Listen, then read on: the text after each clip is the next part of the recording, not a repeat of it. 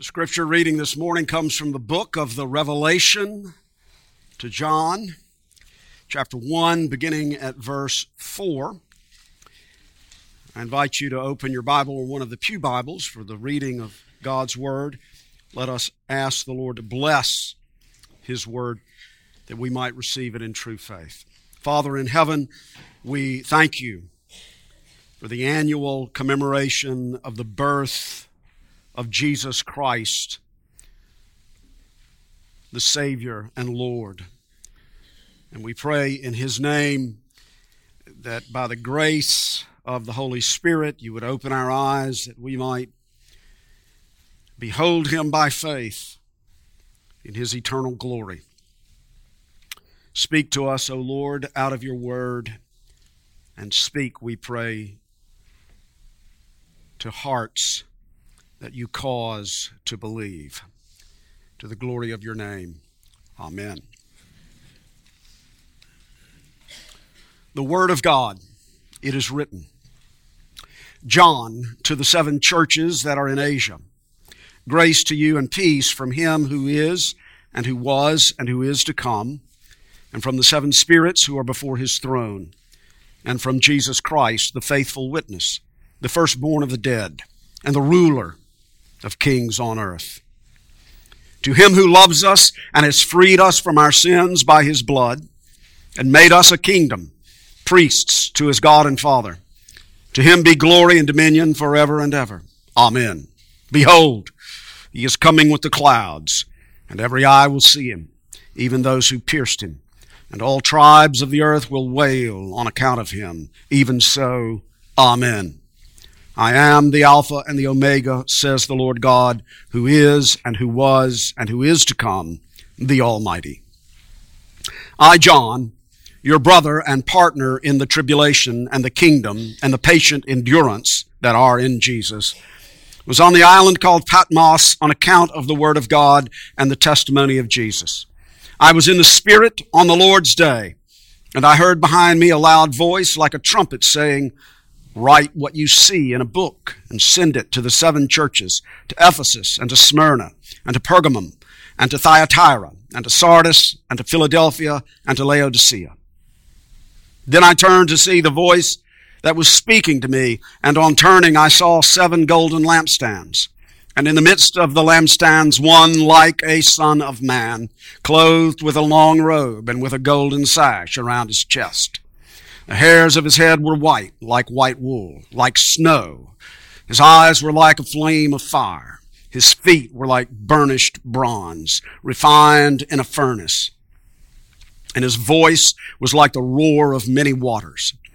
In his right hand he held 7 stars. From his mouth came a sharp 2-edged sword, and his face was like the sun shining in full strength.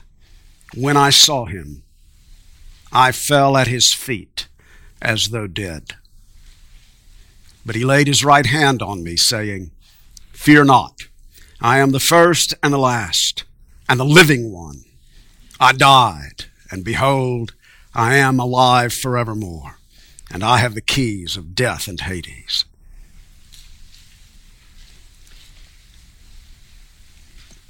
The grass withers and the flower fades, but the word of our God stands forever. To His name be all praise, honor, and glory. Advent, Christmas, Christmastide, these days following Christmas Day. These are seasons of light. Lights on trees, lights in windows, lights everywhere. Quite obvious, but why? The lights bespeak the light of Jesus Christ, who is Himself the light of the world. The light bespeaks the light which shines in the darkness, which the darkness has not and shall not ever overcome. And throughout the Bible, when the glory of the Lord appears, it appears with great light. You remember that when the angel appeared to the shepherds, the glory of the Lord shone round about them, and they were sore afraid. You see, it teaches us that Jesus' birth, though lowly, though he came into the world in humility, nevertheless, his coming to this world was glazed with glory, with the light of God's glory. But the book of the Revelation of John gives us a special glimpse of the glory of Christ. The crucified Christ, risen from the dead, ascended into heaven, and seated at the right hand of God the Father Almighty.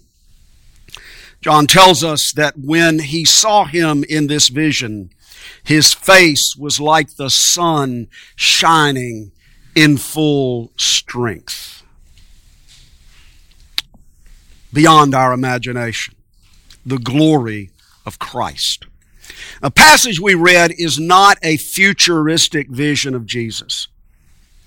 It is a vision of Jesus in his glory now, at the right hand of God the Father. The book of the Revelation gives us a picture of the divine reality. Jesus Christ reigns in glory over every power and authority on earth. He is the ruler of the kings on earth, says verse 5, and he shall reign forever and ever. This is the baby who was born in Bethlehem.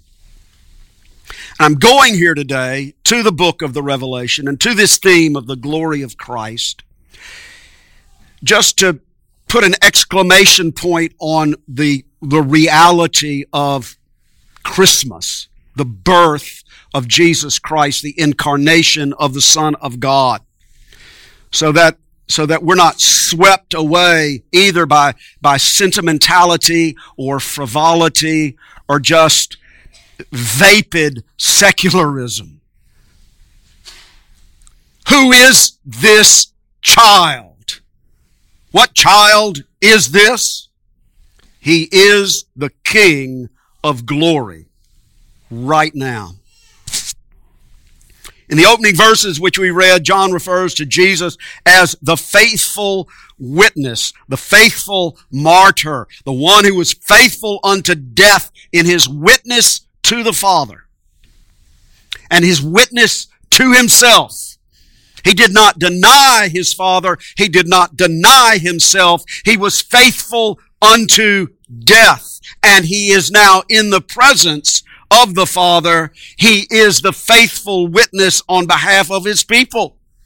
He is there for us, standing as our advocate before the judgment seat of God. The advocate, intercessor, mediator for those who belong to him by faith.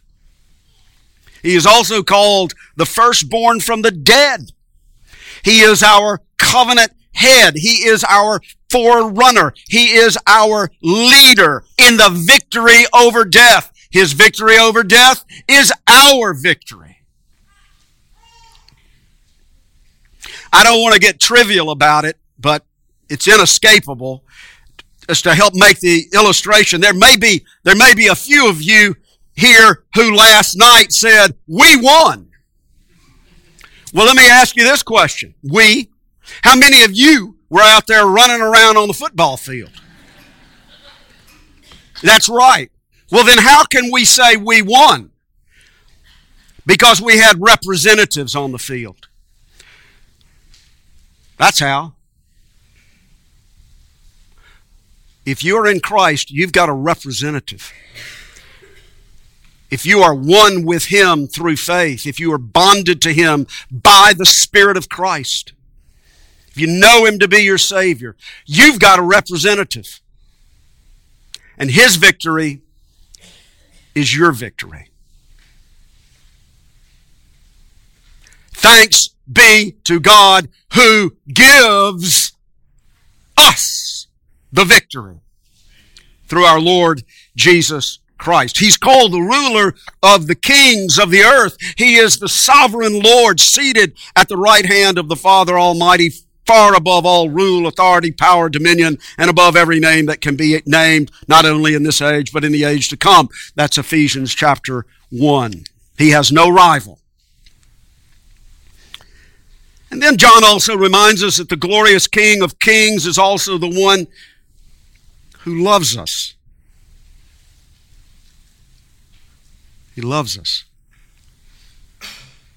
He loves us. How do we know He loves us? Because He freed us from our sins by His blood. Now work that verse out a little bit. How do we know He loves us? Because He freed us from our sins. Why does He love us? Because we're so wonderful, darling, and precious, and try to be good little boys and girls? No. He loves us even while we were still sinners. He loves us and freed us from our sins. Our sins and His love go together in one sentence. Don't pass over that too quickly. Our sins, His love, go together in one sentence. And the center of that sentence is His blood. That's how we know He loves us. It's a good thing that John reassures us that here the glorious Christ is the one who loves His people, because the vision which he is about to describe is one that would strike terror into our hearts, and it ought to strike terror into our hearts. It ought to, if we do not have the assurance of His love. In this vision, the veil of earthly time and space was removed. John gazed into the throne room of heaven and saw the glory of Christ, just as Isaiah had done more than 700 years before. The veil is pulled away. Suddenly, He's there. He's looking into heaven. I turned to see whose voice it was that spoke to me, and I saw one like the Son of Man, clothed with a long robe and with a golden sash around his chest. His head and his hair were white as wool, white as snow, and his eyes were like a flame of fire. His feet were like burnished bronze when it has been caused to glow in a furnace, and his voice was like the sound of many waters. In his right hand he held 7 stars, and from his mouth came a sharp 2-edged sword, and his face was like the sun shining in full force. And when I saw Him, I fell at His feet as a dead man. This is the baby who was born in Bethlehem, raised from the dead and seated in glory. The descriptive language of the vision is intended to overwhelm us with a sense of the majesty, the power, and the glory of Jesus Christ. The flowing robe and the golden sash show Him to be the great high priest and King of kings. His hair, white as snow, is not an indication of old age in this fallen world, but rather of eternity in the realm of glory. His eyes, like a flaming fire, pierce and penetrate into the heart of every human being, judging the secrets of men. And there is nothing hidden from His sight. As the Scripture says, before Him no creature is hidden, but all are naked and laid bare to the eyes of the one to whom we must render an account. His feet, glowing like burnished bronze in the heat of the furnace, are symbols of Christ's strong and steady, conquering march throughout the world and throughout history. It is still ongoing. He's working His purposes out in this fallen world until the day He comes again, leading His people in spiritual victory as He crushes Satan and his minions under His feet. His voice, like the sound of many waters, roars over all other voices, and the 2-edged sword in His mouth is His holy word that goes out, and which pierces the soul and spirit to slay us with His truth, that He might raise us up by His grace. And His face was like the sun shining with full force, too bright to look at, because it shines with the eternal glory of His divine nature. This is the baby born in Bethlehem, crucified under Pontius Pilate, raised from the dead, ascended into heaven at the right hand of God the Father Almighty. And in the presence of his glory, John, the beloved disciple, the one disciple who had leaned upon Jesus' breast in closest fellowship, the one who knew Jesus perhaps like none other in the most personal way, fell down as a dead man. He was terrified to be in the presence of the glory of Christ. Now, C.S. Lewis wonderfully conveys this sense of the holiness and the glory of Christ in the story, The Lion, the Witch, and the Wardrobe. So now, parents, don't get the new movie. Don't do that. Not the new one. Not the Disney one. Don't do that. If you want a movie, you got to go back and find it on the internet. You got to get the BBC edition, right? Don't do the new one. But better than that, just get the book. Read the book. Read the book. Read it out loud around the dinner table. Read it out loud. The Lion, the Witch, and the Wardrobe. And this is familiar to many of you all. Well worth hearing again. The land of Narnia has fallen under the spell of the wicked white witch, so that it is always winter, but never Christmas. 4 children, Edmund, Peter, Susan, and Lucy, have stumbled into Narnia, as you know, through the wardrobe. And at this point, they are learning about a great lion, the Christ figure, Aslan. Who is Aslan? Asked Susan. Aslan, said Mr. Beaver. He's the king. He'll settle the white witch all right. He'll put all to rights. Ooh, said Susan. Is he quite safe? I shall feel rather nervous about meeting a lion. That you will, dearie, and make no mistake, said Mrs. Beaver. If there's anyone who can appear before Aslan without their knees knocking, they're either braver than most or else just silly. Then he isn't safe? Asked Lucy. Safe, said Mr. Beaver. Don't you hear what Mrs. Beaver tells you? Who said anything about safe? Of course he isn't safe. But he's good. He's the king, I tell you.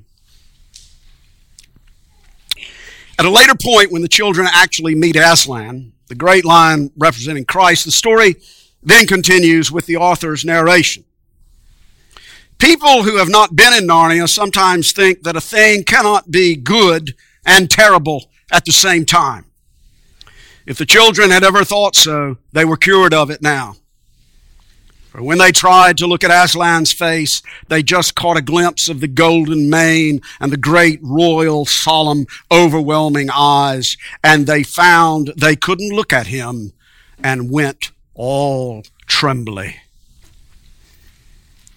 Not safe, but good. Good and terrible at the same time. In whose presence we go all trembly. This is the Christ of glory, before whom John fell down as a dead man.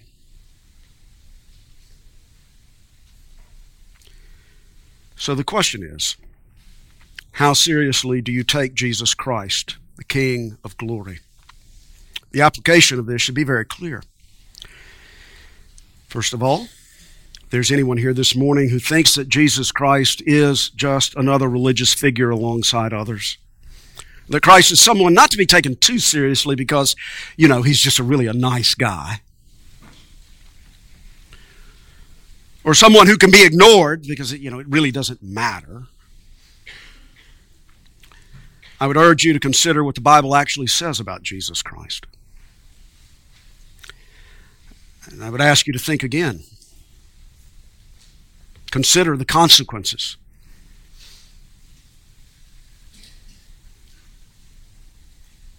Consider the consequences of your unbelief, your apathy, and your defiance. He cannot be ignored. He will not be ignored. It is impossible. We will all appear before the judgment seat of Christ.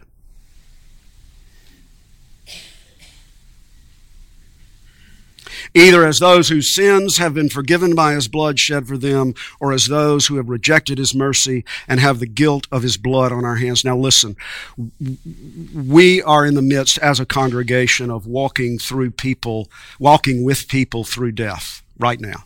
You know that. And there's a day coming when I'm going to die. There's a day coming when you're going to die. And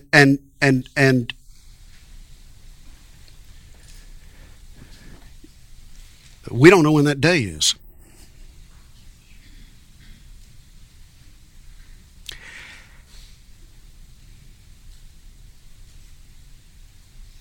So the question is, what is your confidence when you stand before the glory of Christ? If you're not sure, then get sure. Get sure right now. Come to Jesus Christ. Come and place your faith in him and ask you to forgive you of your sins and find your peace in him. Today is the day of salvation, to come to Christ in faith by the grace of his Spirit, to fall down before him, to submit yourself into his lordship and enter into his everlasting kingdom. Jesus said, whoever comes to me, I will in no way cast out. Come in faith to Jesus Christ, who alone can free you from your sins and from the power of death.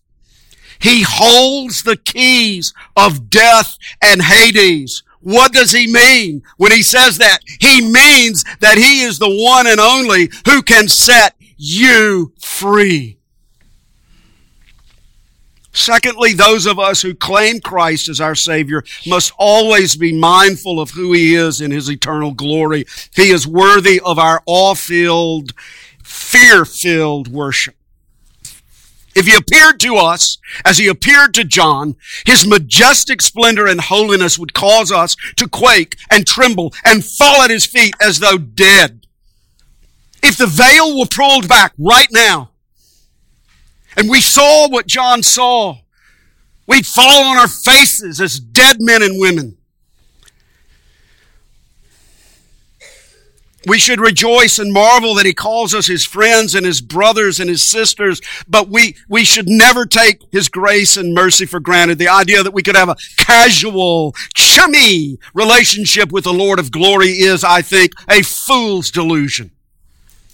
Anything that trivializes our commitment to Jesus Christ or diminishes our worship of him is blasphemy. There is no lackluster worship in heaven, nor should there ever be on earth. When we gather in faith on the Lord's day, in the Spirit on the Lord's day, as commanded and appointed by God, we gather in the heavenly Jerusalem. We're there right now with the angels and the archangels and the saints triumphant around the throne. We just can't see them.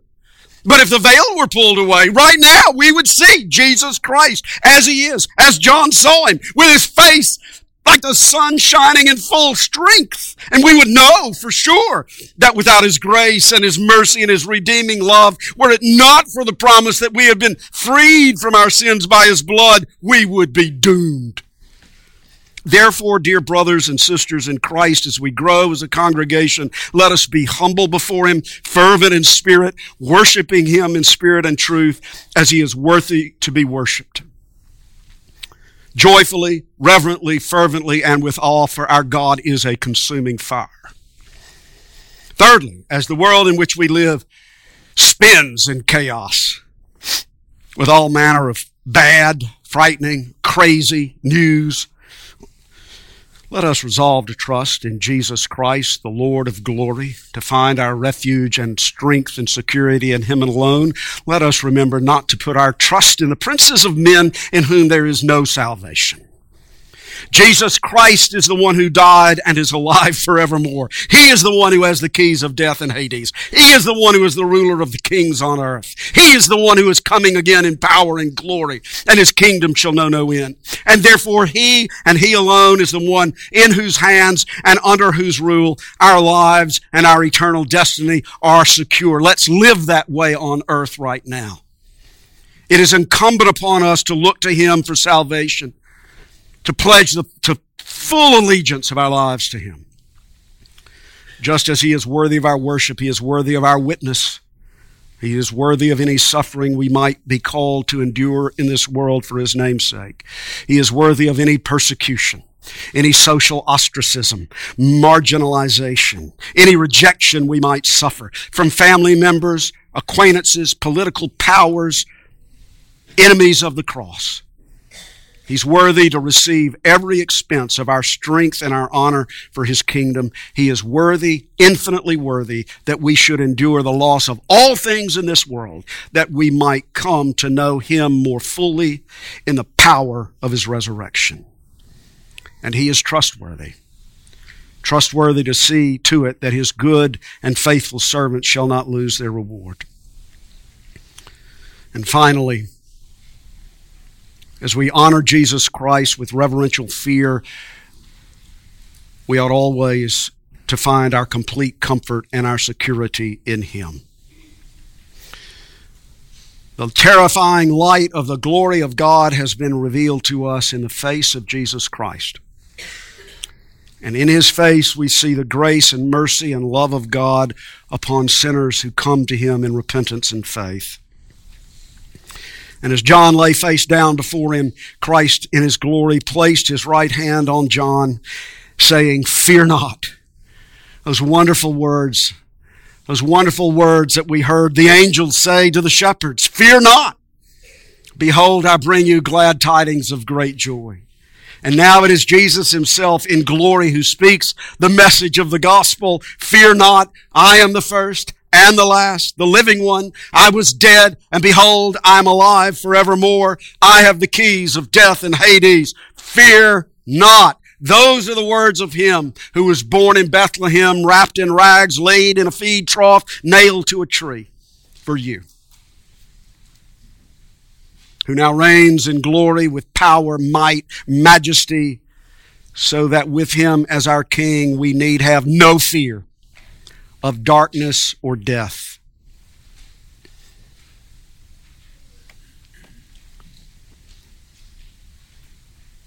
No fear of darkness or death. Therefore, let us all, each one, fall down before Him, worshiping Him daily in the living of our lives, in the light of His presence, in obedience to His word, to the glory of His name, forever and ever. Amen. Let us pray. Gracious Father, we thank You for the glorious gospel of Your Son, Jesus Christ. We thank You for the glad tidings of great joy. That the light has come into the world. The light shines in darkness, and the darkness has not, shall not ever overcome it. And that Jesus, the light of the world, has called us to follow Him, and those who follow Him shall not walk in darkness, but shall have the light of life. We give You thanks, O God. And we pray that by the grace of Your Spirit, we would live in accordance with Your word, all to the glory of Your name. Through Jesus Christ our Lord. Amen. In response to the gospel of Jesus Christ, let us stand to affirm our faith as we say together the Nicene Creed, affirming the faith of the one church of Jesus Christ throughout history and throughout the world. Christians, in whom do you believe? We believe in one God, the Father Almighty, maker of heaven and earth, of all things visible and invisible, and in one Lord, Jesus Christ, the only begotten Son of God, begotten of His Father before all worlds, God of God, light of light, very God of very God, begotten, not made, being of one substance with the Father, by whom all things were made, who for us men and for our salvation came down from heaven, and was incarnate by the Holy Spirit of the Virgin Mary, and was made man, and was crucified also for us under Pontius Pilate. He suffered and was buried, and the third day He rose again according to the Scriptures, and ascended into heaven, and is seated at the right hand of the Father. And He shall come